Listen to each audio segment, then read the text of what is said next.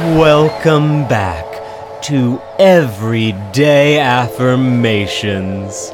I'm your host, Chris Barlow, and I will give my seat to an elderly person on the subway. I will give my seat to an elderly person on the subway. I will watch them hobble on, eyes wide with anticipation, desperately searching the benches for an iota of space. And that's when we'll lock eyes like two loves across a crowded room, except two strangers across a sweaty train.